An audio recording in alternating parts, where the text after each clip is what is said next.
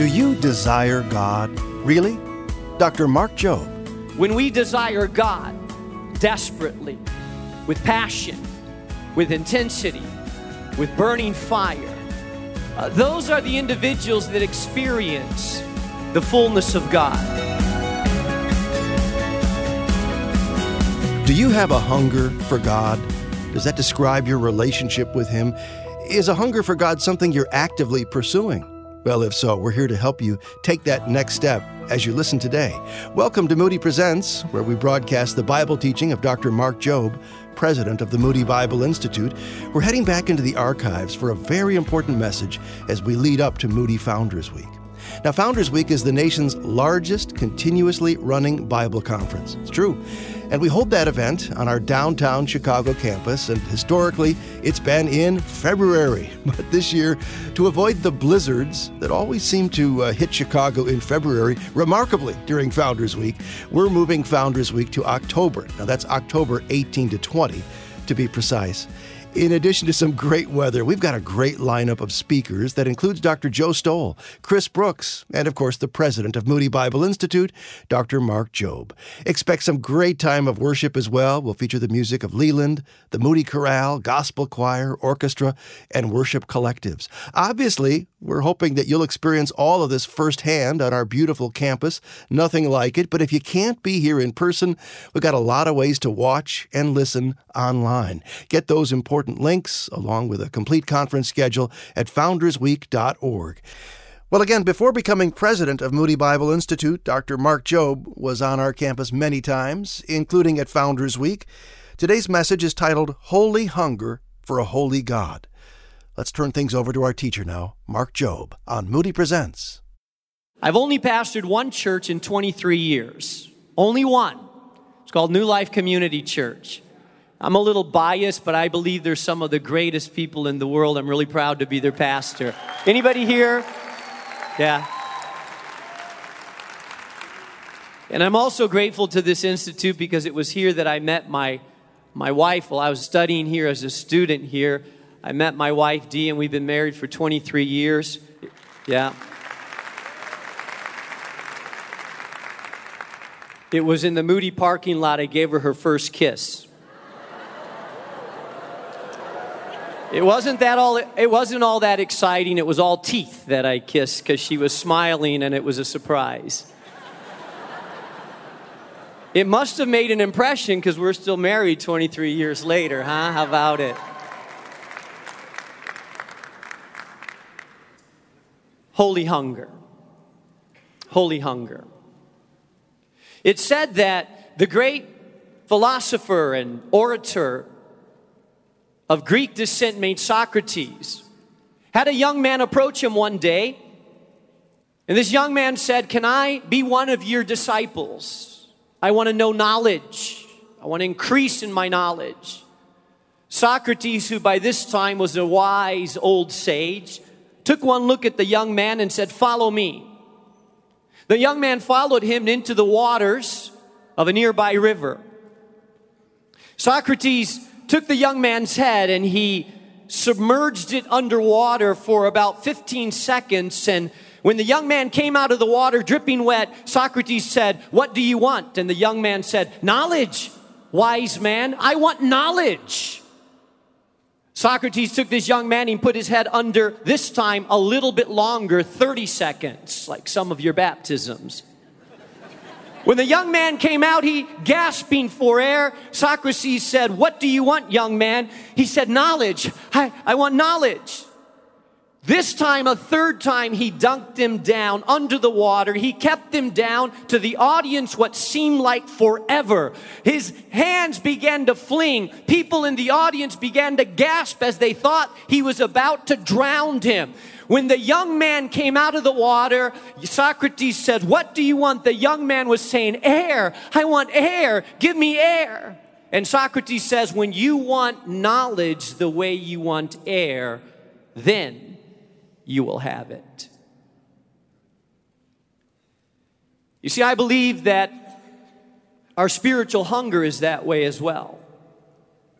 When we desire God desperately, with passion, with intensity, with burning fire. Those are the individuals that experience the fullness of God. I want you to take your Bibles and turn to Exodus chapter 33.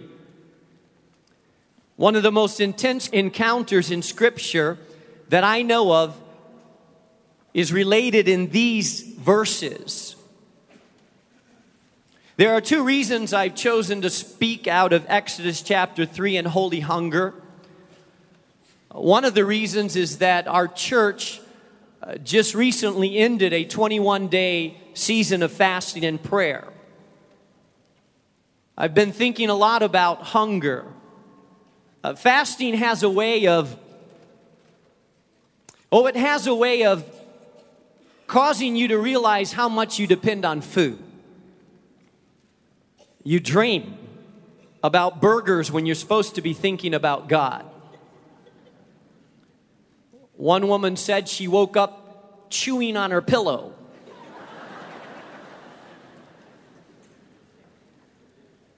And during the 21 days, an amazing time, so many testimonies of breakthrough and what God was doing as we fasted and prayed at the beginning of this year and the beginning of this decade. But I've been thinking a lot about hunger and spiritual hunger. And throughout the entire fast, we were challenged to turn our hunger for food into a hunger for God and seek to desire God the way that our bodies were longing for food.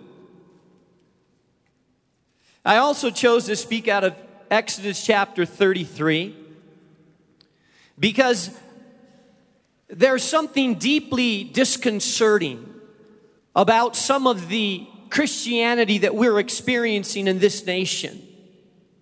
It's hard to pinpoint, it's hard to get the pulse of it.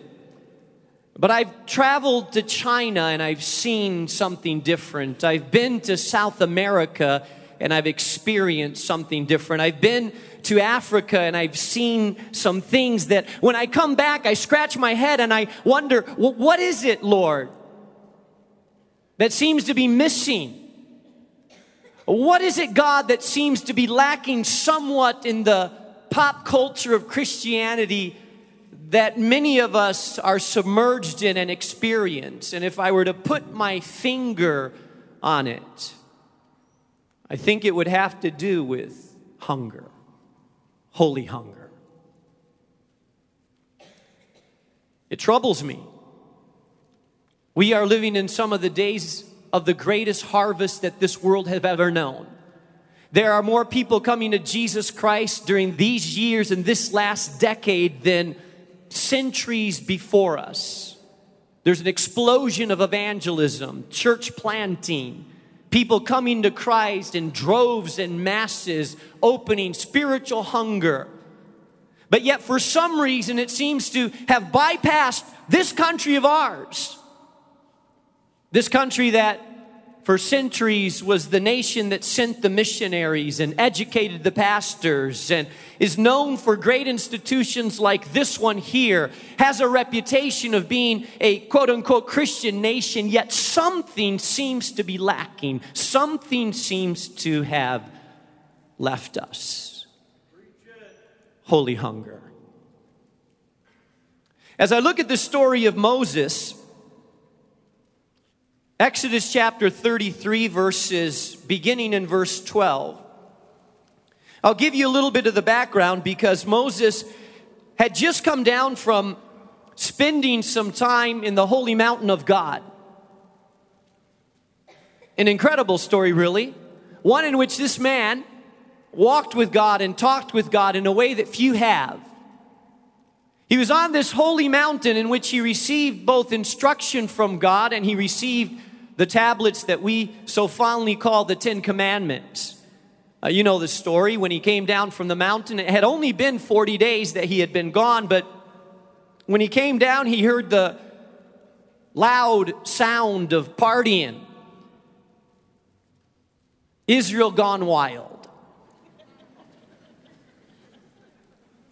Not wild for God, this was no Pentecostal church meeting. This was an all-out pagan party.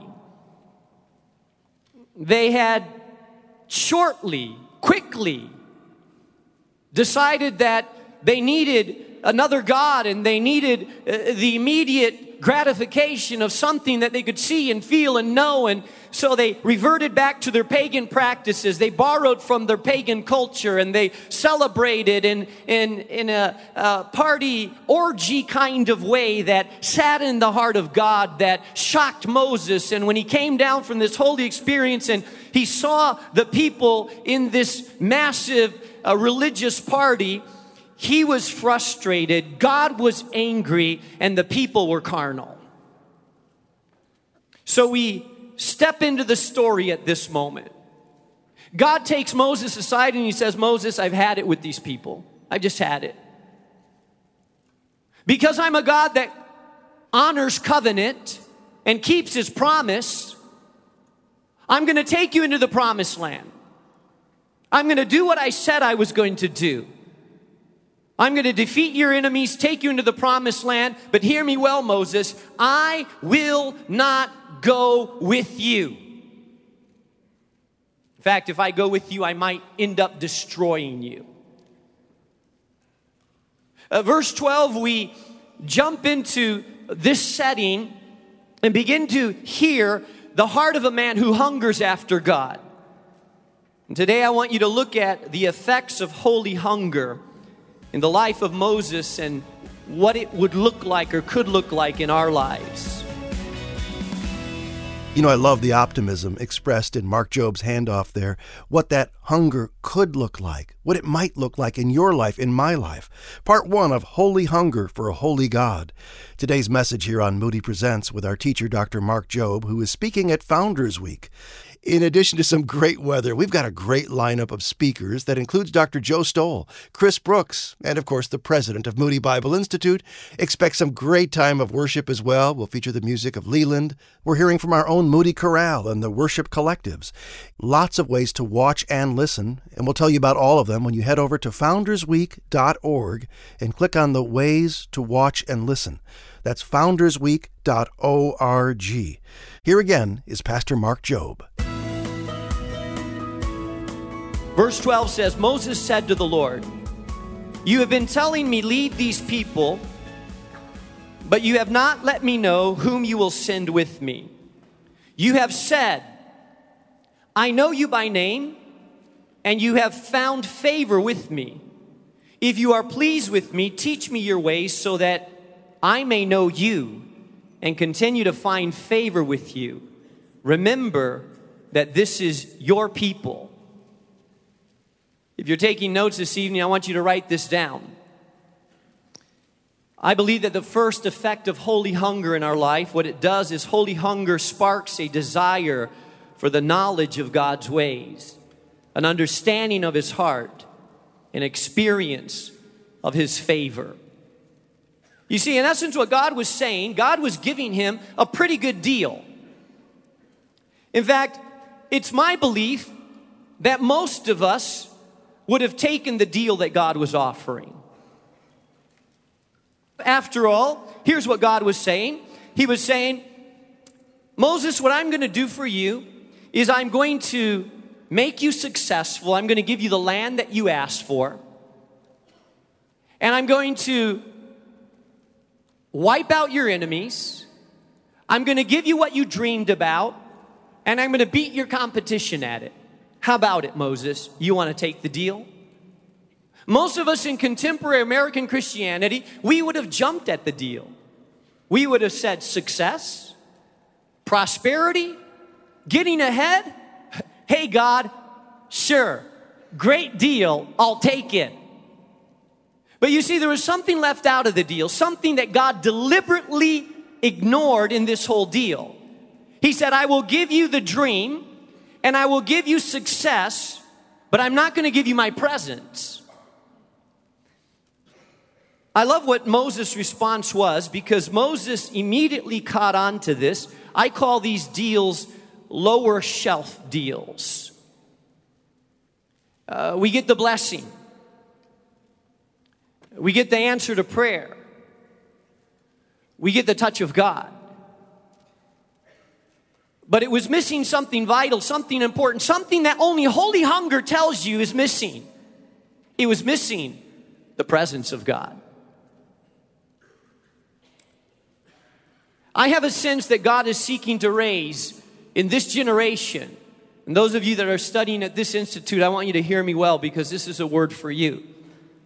And every time I come and speak at events like this or conferences, or I ask, oh God, I don't want to just teach truth. Truth is important. All truth is of you.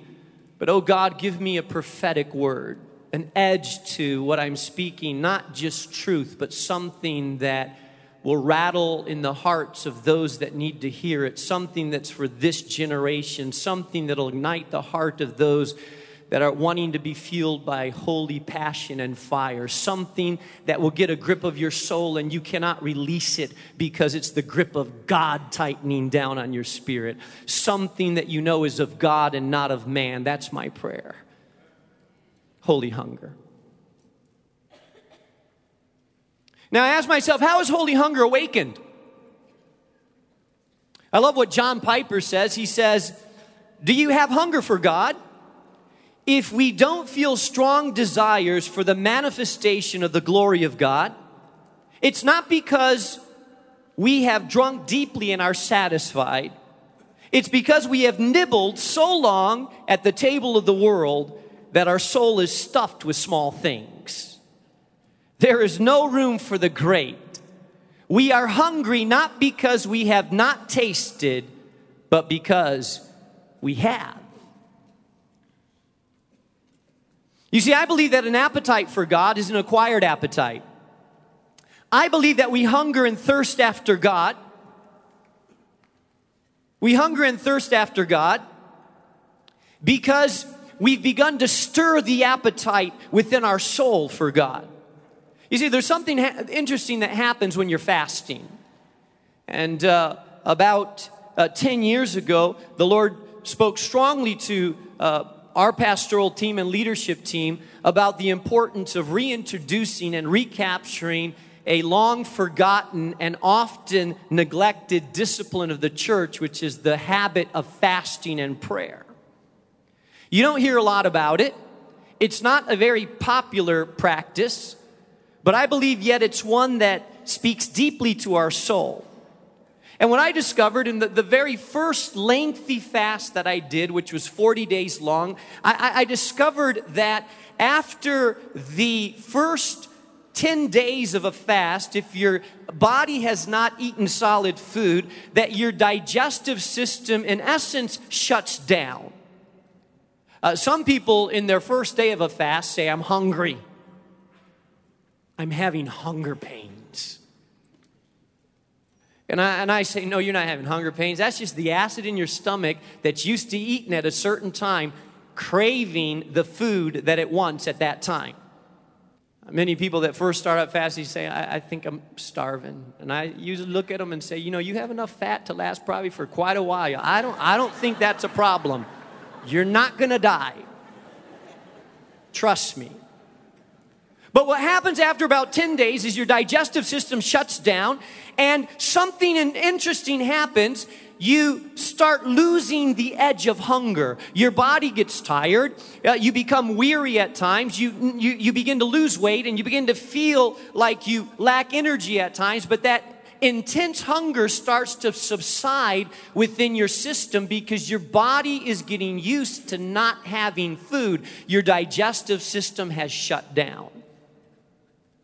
And the interesting thing that happens, if you happen to chew some gum, or as like one lady told me, she went to have communion and ate a cracker.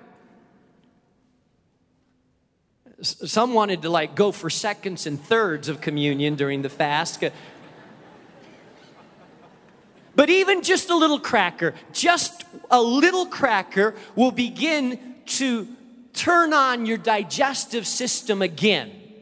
And your body begins to digest food, and then suddenly you have hunger like you didn't have before because your body the appetite has awakened. I believe spiritually this is what happens with God. Oftentimes we have very little hunger for God, very little thirst and intensity for God, in part because our spiritual digestive systems have shut down. They're so used to junk food, we feel spiritually bloated even though we may be experiencing malnutrition. I heard a report on television not too long ago about a man that they could not get out of his house because he was so obese and so heavy that they had to literally break the door down and bring in a special lift to be able to get him out of the house. And what caught my attention was that the doctor, after examining this man, said he is obese, but he is suffering from malnutrition. And I thought to myself, well, how can that be? How can someone that weighs 800 pounds be experiencing malnutrition? Look it up. There's a link between malnutrition and obesity, and sometimes your body is not getting what it needs even though you're eating, because you can stuff yourself on popcorn and junk food and Doritos and all kinds of stuff that has zero nutritional value, and you can get big and you can get heavy and you can look like you're well fed, but in reality you are seriously malnourished. I look at times around and I'm wondering, are we experiencing obesity in our Christianity and malnutrition at the same time? Is our country experiencing a gluttony of religious music and books and broadcast, and you can Google any type of message that you want, and you can turn on radio stations, and you can buy books, and you can go into secular bookstores like Barnes & Noble or Walmart or places like that, and you can pick up spiritual books. It's more available than it's ever been to us before, but yet something in my spirit just seems like something's wrong. Oh yeah, we have a lot of food, and it's there, it's available, and some of it's really good food, but there seems to be a malnutrition about the general state of our Christianity. Somewhat of an apathy towards real hunger for God. A lack of spiritual appetite.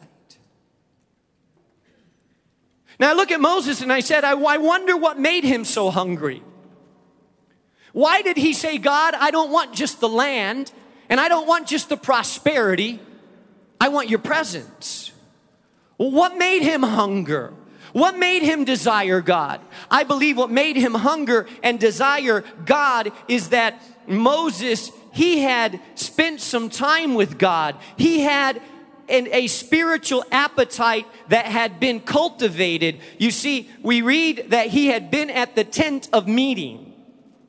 You can read it in the earlier part of chapter 33. That Moses had created a tent of meeting. You know what the tent of meeting was? It was a place where Moses went just to hang out with God. He was listening to God, hearing God, meeting with God. It says the people would rise and watch as Moses would enter in the tent of meeting, and the cloud would come, and then it would lift and he would come out, and Moses was in this regular practice of meeting with God. And so when God offered a lower shelf deal, I will bless you, but my presence won't go there, Moses' holy hunger kicked in and he said, no, you see, I've tasted the goodness of God. I've sipped of his glory. I've experienced his presence. And success and blessing, oh, that's good. Well, that's nice. But nothing compared with the presence and the beauty of his majesty and the glory of his person. There's nothing. It pales in comparison with who God really is. My heart and my soul hunger for the living God. And it's only when our appetite has been spoiled by cheap substitutes that we lose our appetite for the real thing. The earth groans for the day of his appearing. We've been enjoying part one of a message that Pastor Mark Jobe originally presented at a Founders Week conference some years ago. And if you're new to the idea, Founders Week is kind of what it says it is, a week to commemorate our founder, Dwight Moody. And to celebrate, we bring in Bible teachers from across the country, learning, growing together, worshiping together. And you can be a part of it, by the way, as you listen online or watch online. Complete information is available at foundersweek.org. You'll find a link there at our website, moodypresents.org. Maybe as you listen to Pastor Mark's teaching, you've sensed that there is a holiness in your heart for God, but you've never really made Jesus Christ the leader of your life, the forgiver of your sins. Well, today's the day to do that. A friend can help you pray right now and receive Jesus. You don't get a perfect life right now, but you do get Jesus as your rescuer, Jesus guiding your life, leading your life, helping you leave all the sinful lifestyle, the me-monster lifestyle that we've all fallen into. And that begins with a phone call to 888-NEED-HIM. Let somebody talk with you, pray with you now. 888-NEED-HIM. I'm John Gager, thanking you for listening to Moody Presents, a production of Moody Radio, a ministry of Moody Bible Institute.